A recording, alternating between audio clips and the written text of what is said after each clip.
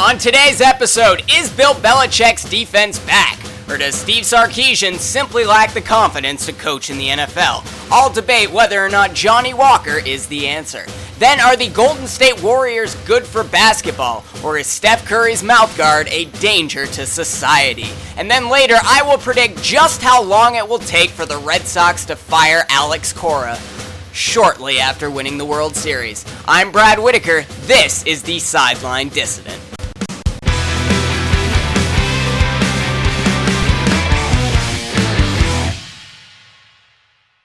So, before the weekend, I put out a video titled, "The Patriots' Defense is a Work in Progress, Not a Lost Cause," something like that. And basically, I argued Bill Belichick's defenses, and this has largely been the case since Matt Patricia became defensive coordinator, Patriots' defenses almost always get the season off to a poor start.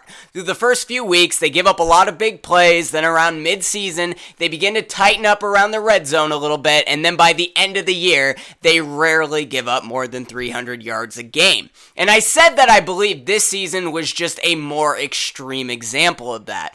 Through their first 6 games, the Patriots defense gave up a league worst 441 yards per game, very uncharacteristic of a Belichick-led defense. But Sunday night against Atlanta was a completely different story. Now, I don't want to get too ahead of myself here. I think Patriots fans might be patting the defense on the back a little too much because, let's be real, the Falcons shot themselves in the foot a few too many times being overly aggressive. And there's a difference between being aggressive and just being plain stupid. Aggressive is going for it on 4th and 2 from the opponent's 40-yard line. Stupid is going for it on 4th and 6 from the 50-yard line with 2 minutes left in the half and Tom Brady getting the ball if you don't convert. Dan Quinn went for it twice on 4th and long and it backfired big time. That said, give the Patriots credit for not just stopping Atlanta on 3rd down, but on 4th down as well. And they did it without Stephon Gilmore, without Eric Rowe. Remember, their defensive backs have been the real problem. Even McCourty and Butler have been underwhelming at times this season.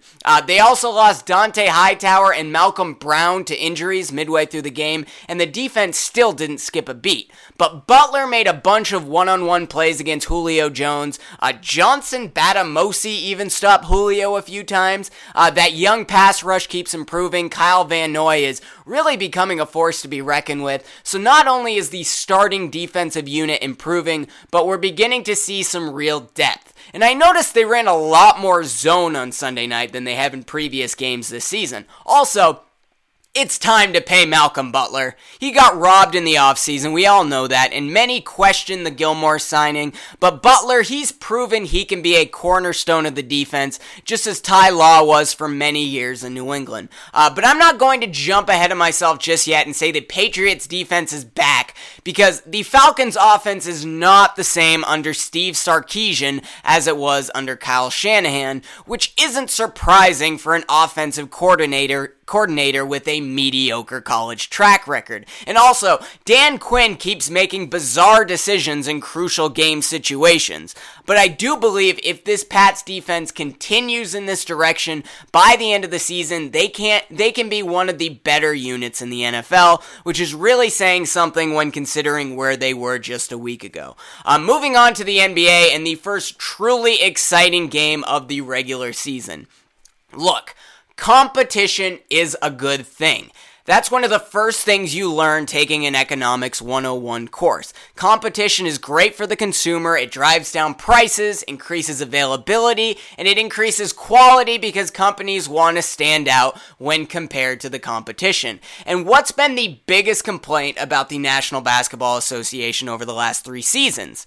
A lack of competition. For the last 3 years, a Warriors-Cavaliers championship was always inevitable. Sure, the Thunder gave Golden State a pretty good run for their money when they still had Durant, but we all knew who the final 2 teams were going to be. And last year, after the Warriors signed KD, that gap only seemed to widen between Golden State and everyone else, so much that people were calling for Commissioner Adam Silver to do something about the lack of parity in the NBA.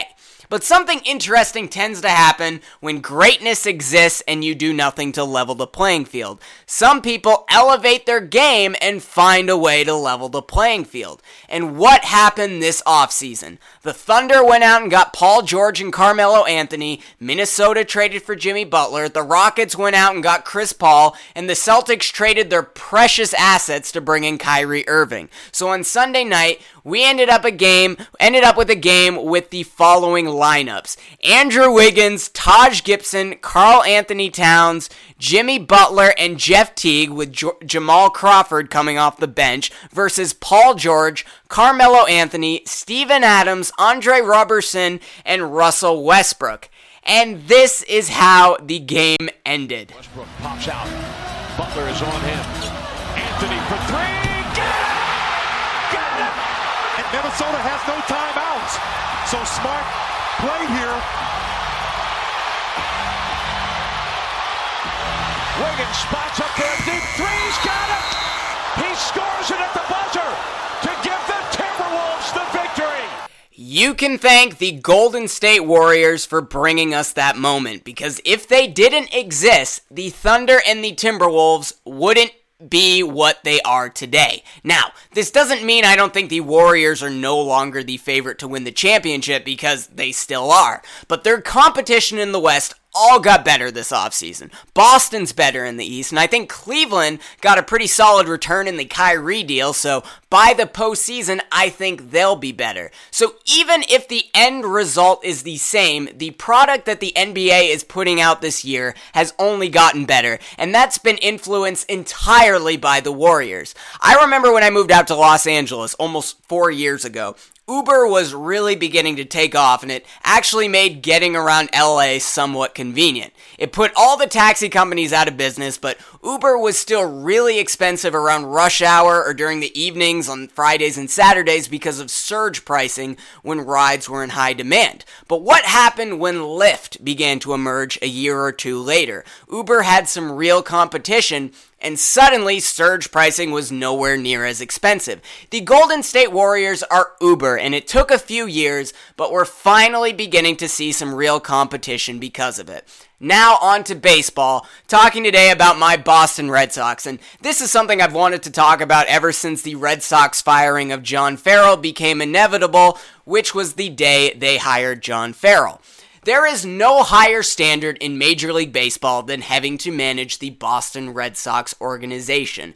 As a diehard fan that's watched the team remain relatively successful over the last 15 years or so, it's safe to say the margin for error in Boston is by far the smallest in the majors. There's no other organization in sports that fires their coach and general manager while their respective championship victories are still fresh on everyone's mind. The Red Sox have done that twice in the last 6 years. And over the weekend, it became official. Alex Cora will replace former World Series champion John Farrell as their next manager. He'll take over following the World Series, as he's still the bench coach for the Astros. Now, I don't necessarily disagree with the Farrell firing, but I will say it felt far too inevitable after 2 consecutive seasons winning the American League East, despite Boston's postseason performance both years. And I think the Cora hiring is a no-brainer, even though he has a tiny track record managing in the majors. Cora sounds like he's analytically driven, a former Red Sox. He's been a good communicator in Houston, and he's bilingual. I don't know enough about his management style to really form a strong opinion, but enough people around the league seem to know for me to feel comfortable. I felt the same way about Steve Kerr in the NBA, wondering why so many teams wanted him based off of zero coaching experience, and then obviously he went to the Warriors and things began to make sense. So I think Kerr is the right guy, but my question is, are the Red Sox any better off now than they would have been had they kept Terry Francona and Theo Epstein back in 2011? I don't think they are. Sure, they won a World Series, but what makes you think Tito and Theo couldn't have added 1 or 2 more in that time? They've certainly done pretty well in Cleveland and Chicago. And look, I know Epstein and Francona made plenty of mistakes in Boston. Carl Crawford, Julio Lugo, Edgar Renteria, beer and fried chicken in the clubhouse. But there's this tendency by Red Sox ownership, John Henry and Tom Werner, to throw out the baby with the bathwater, and I think it's because they listen to the fans a little too much. And I'll be the first to admit, us Boston sports fans are spoiled. So it's understandable why we tend to have a short leash when our teams are struggling, especially in a sport like baseball where only 5 teams per league make the postseason. But it's up to ownership to know when fans are being unreasonable and to not make personnel decisions based around that. And in the past 6 years, fans and ownership have chased out Terry Francona, Theo Epstein, Bobby Valentine, Ben Sherrington, and now John Farrell. You can certainly argue on the individual level that each of those firings made sense, but we're starting to see a trend in Boston, and all of these firings have added up and made me think, what if we just kept Francona and Epstein? Again, hiring Alex Cora seems like the right decision. I just hope he knows what he's getting into, because winning a World Series doesn't seem to be enough. Hopefully Henry and Werner have learned their lesson, but I wouldn't count on it. That's it for this episode of The Sideline Dissident. I'll be back again tomorrow. Until then, I bid you adieu.